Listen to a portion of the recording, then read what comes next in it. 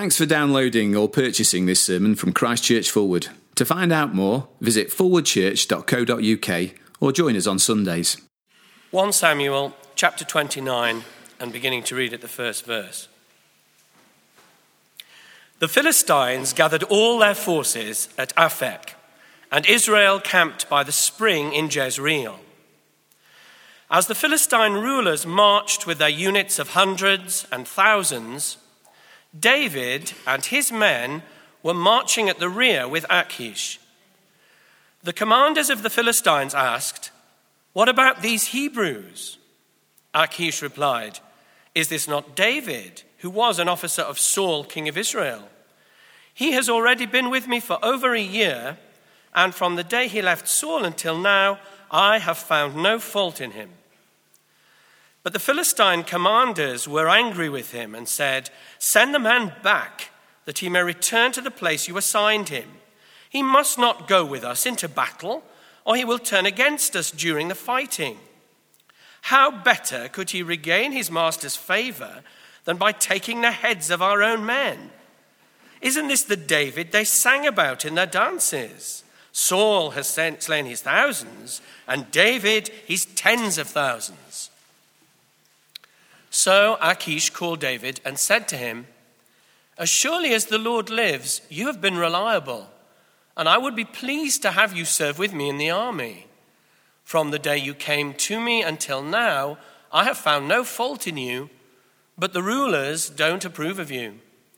Turn back and go in peace. Do nothing to displease the Philistine rulers." "But what have I done?" asked David. "What have you found against your servant from the day I came to you until now? Why can't I go and fight against the enemies of my lord the king?" Achish answered, "I know that you have been as pleasing in my eyes as an angel of God.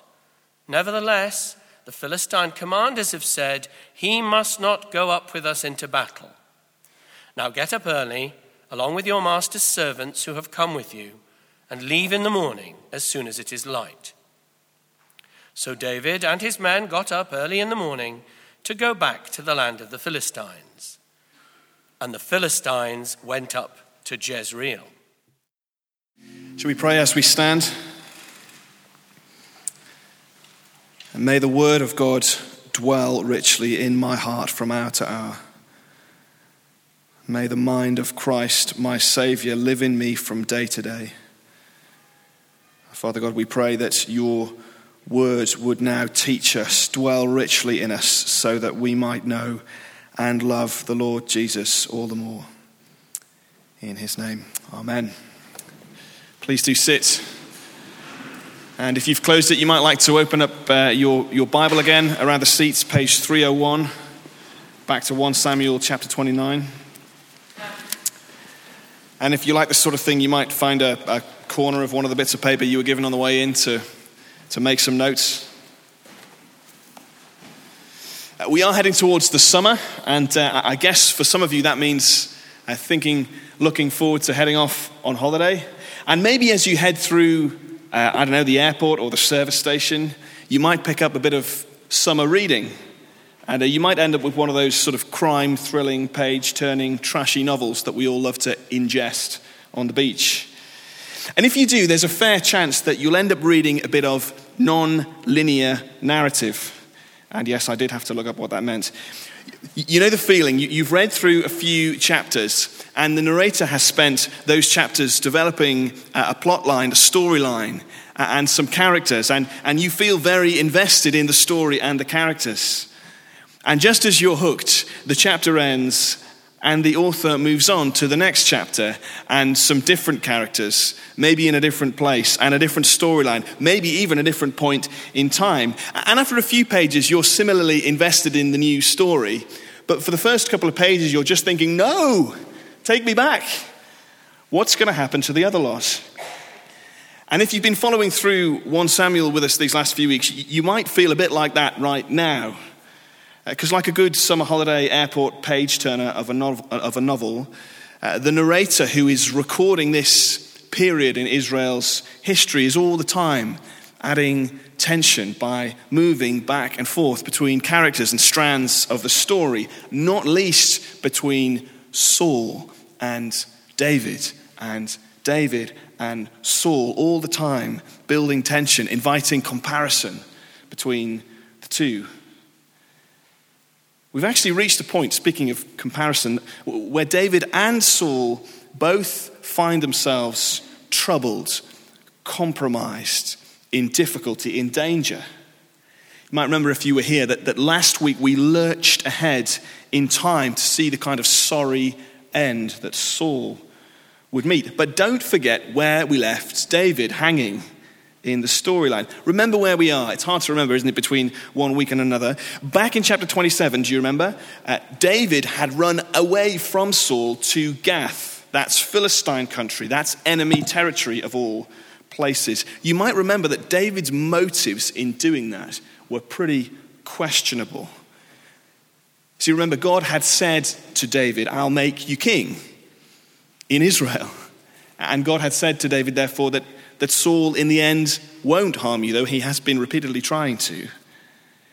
But for David, at that point at least, it seemed that he'd begun to doubt those promises of God. And it is a mark of David's desperation, isn't it? That for him, running away to Gath seemed like the good option. Remember, this is David who has made a career in military conquest against the very people where he now seeks refuge.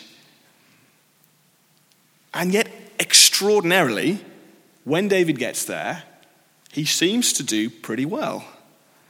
So he persuades, or really deceives, this Philistine king Achish that he, David, the great Israelite warrior, has really changed sides and now goes out raiding against his own people, Israel.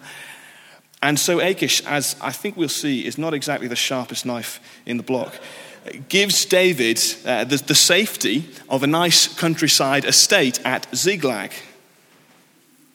See, David is going out on bloodthirsty raids, but he leads his men, unbeknown to Achish, not against other Israelites, but still against other Philistine tribes. And at this point, David might well feel pretty pleased with himself. I mean, his little scheme has paid off. And all right, it began with deception born of desperation, but it's turned out pretty well, right? He's far from Saul, he's safe from capture, he's living the dream. It's a bit like Escape to the Country, Philistine style, only with a bit of added violence, if you can imagine that. What could possibly go wrong? But it all starts to unravel in a big way. Chapter 28, verse 1, do you remember? When the combined Philistine forces decides to go out to war against Israel. And David, whom Achish has come to trust and admire, will, of course, be expected to line up in the Philistine ranks. It's only natural, right? War against Israel will be right up David's street, won't it? Because David has been going out raiding and killing Israelites for over a year now, hasn't he? Except he hasn't. You see, for all David's murky motives and questionable decisions, he is innocent, at least when it comes to shedding Israelite blood. And so, here's where we left him. David faces a hopeless dilemma. He fights his own people, or he refuses and has his cover blown. And either way, it's kind of hard to see how David will survive, much less how God will keep his promise to make David king. And the tension of all of that gets heightened again when you read of the scale of the Philistine army. This does not look like a fight they're going to lose. So have a look at the start of our passage, chapter 29, verse 1. The Philistines gathered all their forces at Aphek, in Israel camped by the spring in Jezreel. The Philistine rulers marched out with their units of hundreds and thousands. The army is vast. Things do not look good for Israel. And yet David marches out in the Philistine ranks. But then the tension gets ramped up even more when we remember what we know because of what we have read in the previous chapter. Do you remember, through all the business of Saul and the medium at Endor, skipping ahead in time, we know as the readers that Israel will lose this battle. and that Saul will be killed. And yet on in the Philistine ranks marches David. That is the setting for our chapter today as they prepare for war. The chapter is basically a lot of conversation, a lot of back and forth. They're lining up on the battlefield, but in some ways it has more of the feeling of the courtroom about it as the exchanges go back and forth. So there's the first point if you're taking notes. The Christ on trial. The Christ on trial. It is an almighty pickle that David has landed himself in. Remember, the same David who is king-elect to Israel, anointed, chosen by God. And remember as well what David has learned these last weeks. Again and again, he's learned that to harm Saul, to grasp the kingdom for himself by violence, to force things along, as it were, on his timescale and not God's, is deeply wrong. And again, David has been so careful to avoid that. It's one of the things that's been so laudable about him. And yet now we see David lining up in battle against Israel, in a battle we know they will lose, in a battle we know will end in Saul's death. And you've got to ask, how on earth will it end? So often that's how lies and deception work, isn't it? Even for us, one leads to another, and before we know it, we're trapped. That's where David is. You can't help feeling he needs help. He needs a savior. Extraordinarily, one arrives. His own personal savior. It's a Philistine ruler. Verse 3. The commanders of the Philistines asked, what about these Hebrews? You see, the other generals are looking at Achish's troops and seeing what he seems blind to. He is marching out for war against the Israelites with 600 Israelite troops within his own ranks. Again, you've got to say that perhaps Achish is not the brightest crayon in the box. They go on, verse 4, send him, that's David, send him back that he might return to the place you've assigned him. It's bad enough, Achish, you've given him the countryside estate, but let's not have him on the battlefield, come on. Not least because, as they go on to say, David will turn against us during the fighting. How better could he regain his master's favor than taking the heads of our own men?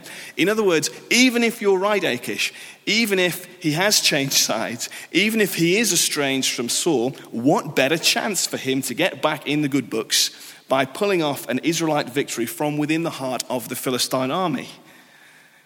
After all, they say, don't forget who David is. Verse 5, isn't this the David they sang about in their dances? Saul has slain his thousands and David his tens of thousands.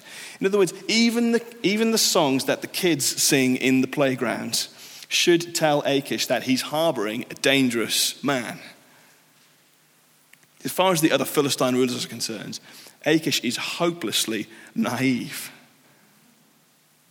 There's a man called George Blake, lives happily in a Moscow suburb. He's recently celebrated his 90th birthday. Very content man at a ripe old age. He was for many years an agent of MI6, living happily in Britain, apparently carrying out spy work for the UK government.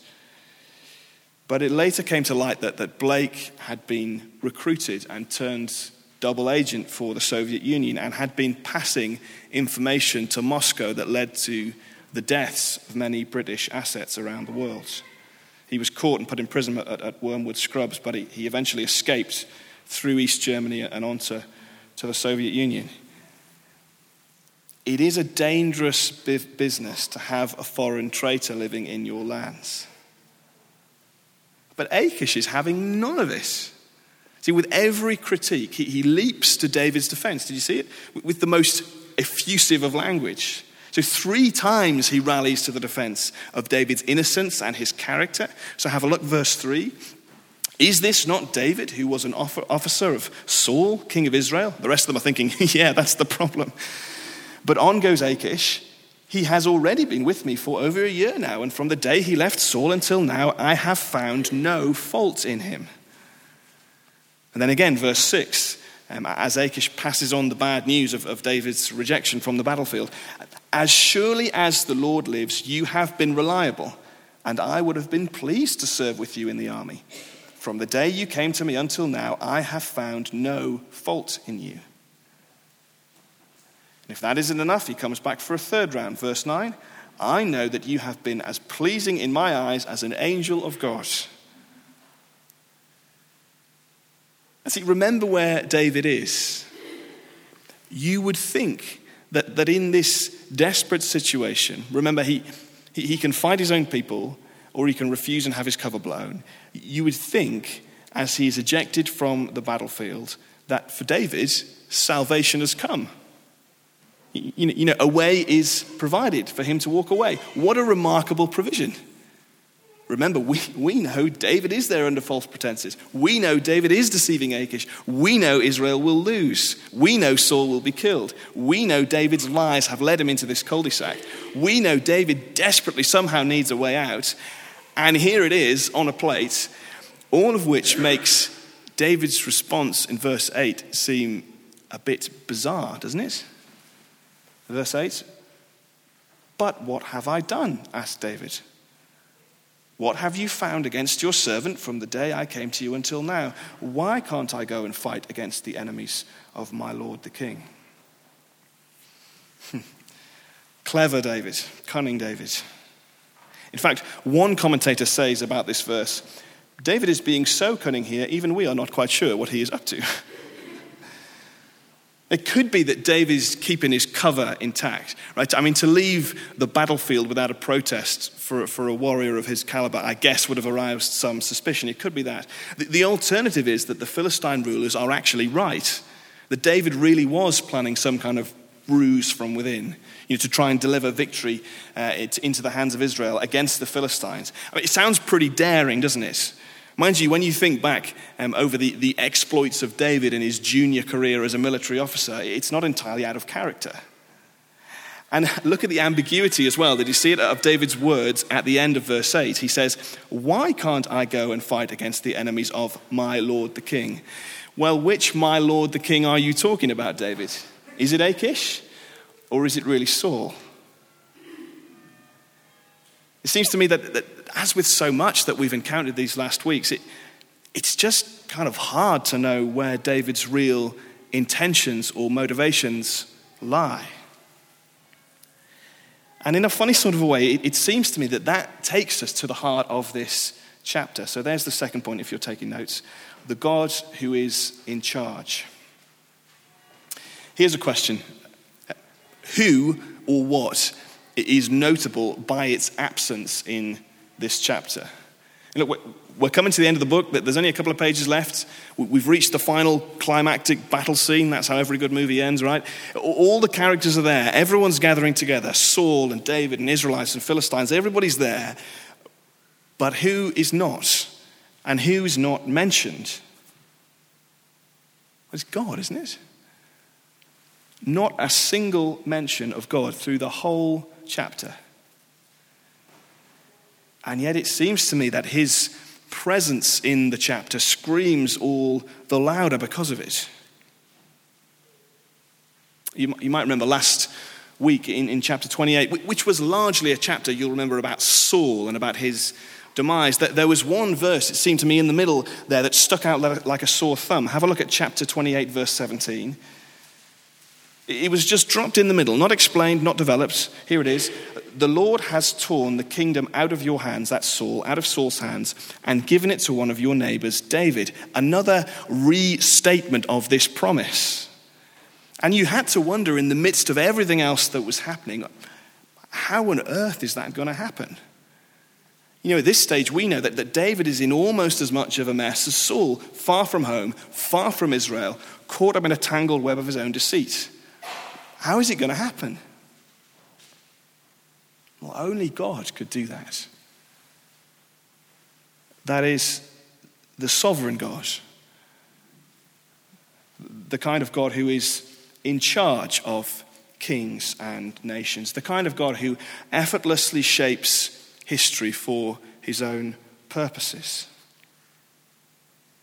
And look, it isn't just that God is sort of sovereign in some general way. That's the sort of thing that trips very easily off the tongue.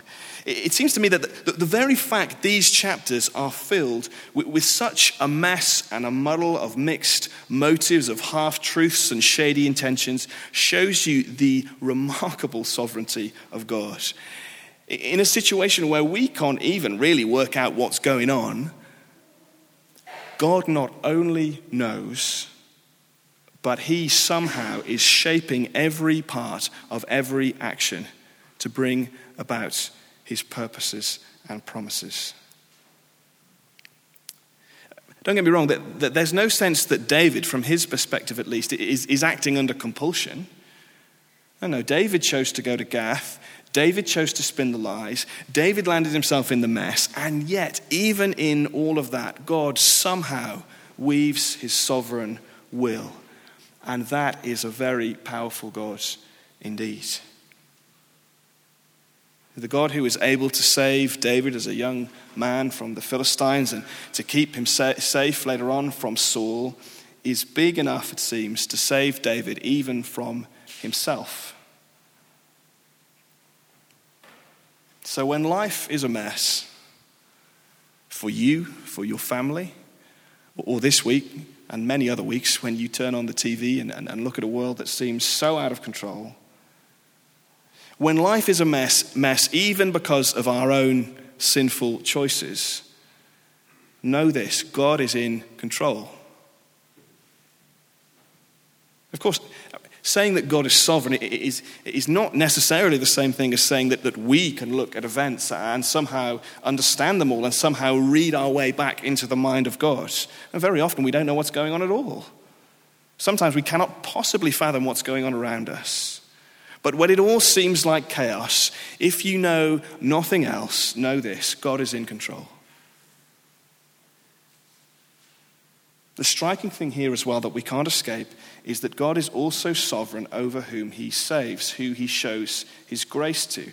See, for all that we've been encouraged on many, many occasions to see the contrast between Saul and David, you've seen that through the weeks. Here it just seems the thing that our attention is drawn to is not that they're different, but just that they're quite similar. See, both have, to some extent, walked away from the Lord. Both are, to some extent, caught in compromising situations. And yet, we've seen last week and this, Saul is judged, David saved. And if you wonder about the fairness of that, then bear this in mind. Firstly, we've seen these last weeks that Saul is more than culpable. He clearly chooses to walk away from the Lord, even to hunt down David, the Lord's anointed Christ. Secondly, that is the heart of the gospel, isn't it? That God in his mercy would choose to save some. And if you think that isn't fair, well, in some ways you're right. It's just that we ought to be aware of pleading too hard for fairness. Because in some ways the only fair response of God is to give judgment to all. All have sinned, all have walked away, even Saul, even David. If anything is scandalous here in the mess and the muddle, it is that God would choose to show favor to any.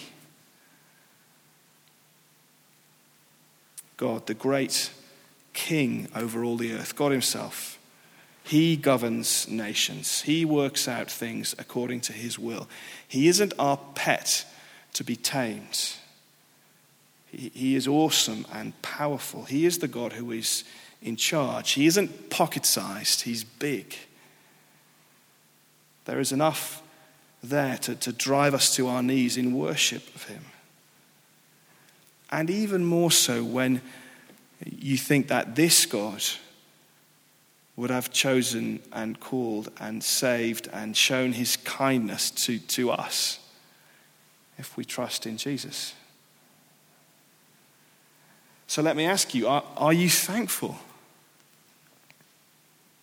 Do words of gratitude just sort of slip off our tongues so easily? You know, do we sing things like "Amazing Grace, how sweet the sound that saved a wretch like me"? Do we just sing things like that so easily and quickly that we've forgotten quite how amazing it really is? Lastly then, the innocence of the Christ. In all of this, in all of this talk about sovereignty and so on, don't forget who David is. He's not just anyone. He is the Christ. That is God's anointed king. Remember then that when we read the Old Testament, David is the picture, a little taste, a little foreshadow of what the Christ, the Lord Jesus, would be like. Now, you might quite fairly say that perhaps David isn't doing the best job of being a picture of Jesus at the minute, and that might well be fair, but for all that his words are spoken unwittingly and perhaps born out of weakness or flattery, when Achish speaks in praise of David, there's a sense in which he is speaking more truth than he realizes. As we close, hear again what he says. This is verse 6. From the day you came to me until now, I have found no fault in you. See, as far as Achish is concerned, David is completely innocent. And he's right. Except, David isn't innocent in the way that Achish means it. We all know that David's been spinning Achish a tale. But there is one other very important sense in which David is innocent. See, he hasn't turned against his own people. He hasn't, as Achish believes, been off attacking Israel or grasping the kingdom from Saul for himself. So often through this book, we've looked at Saul and we've longed for a better leader. Again and again, that's been the thing, hasn't it? One who wasn't quite such a maniac, so double-minded or self-obsessed. We've longed for a leader who is really for Israel, for God's people. And David, for all his faults, hasn't turned against his own people. He is the better leader that God's people need. He is the better king that they desire. And yet, even as I say this, maybe you feel a bit cheated or shortchanged.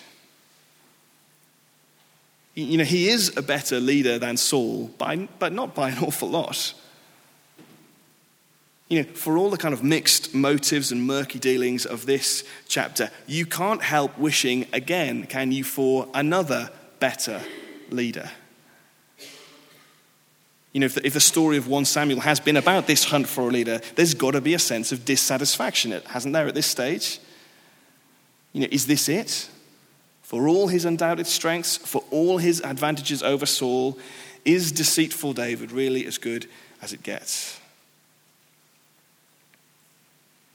As we finish, listen to these words from 1 Peter chapter 2 and make your own mind up. Jesus committed no sin, and no deceit was in his mouth. When they hurled insults at him, he did not retaliate. When he suffered, he made no threats. He himself bore our sins in his body on the tree.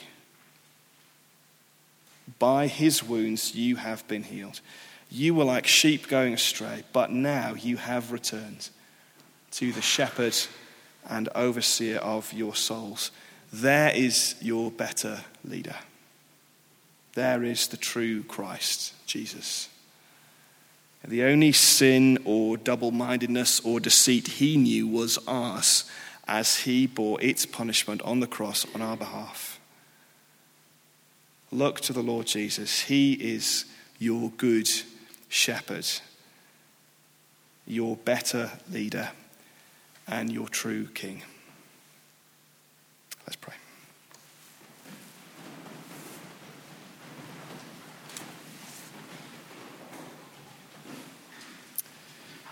We thank you, Father God, for your Son, the Lord Jesus, the perfectly innocent Christ, perfectly for us, even giving his life for us. Thank you that he is the better leader toward which this story drives. Thank you that we know him. Please make us wholehearted followers of his as he leads. In Jesus' name, amen.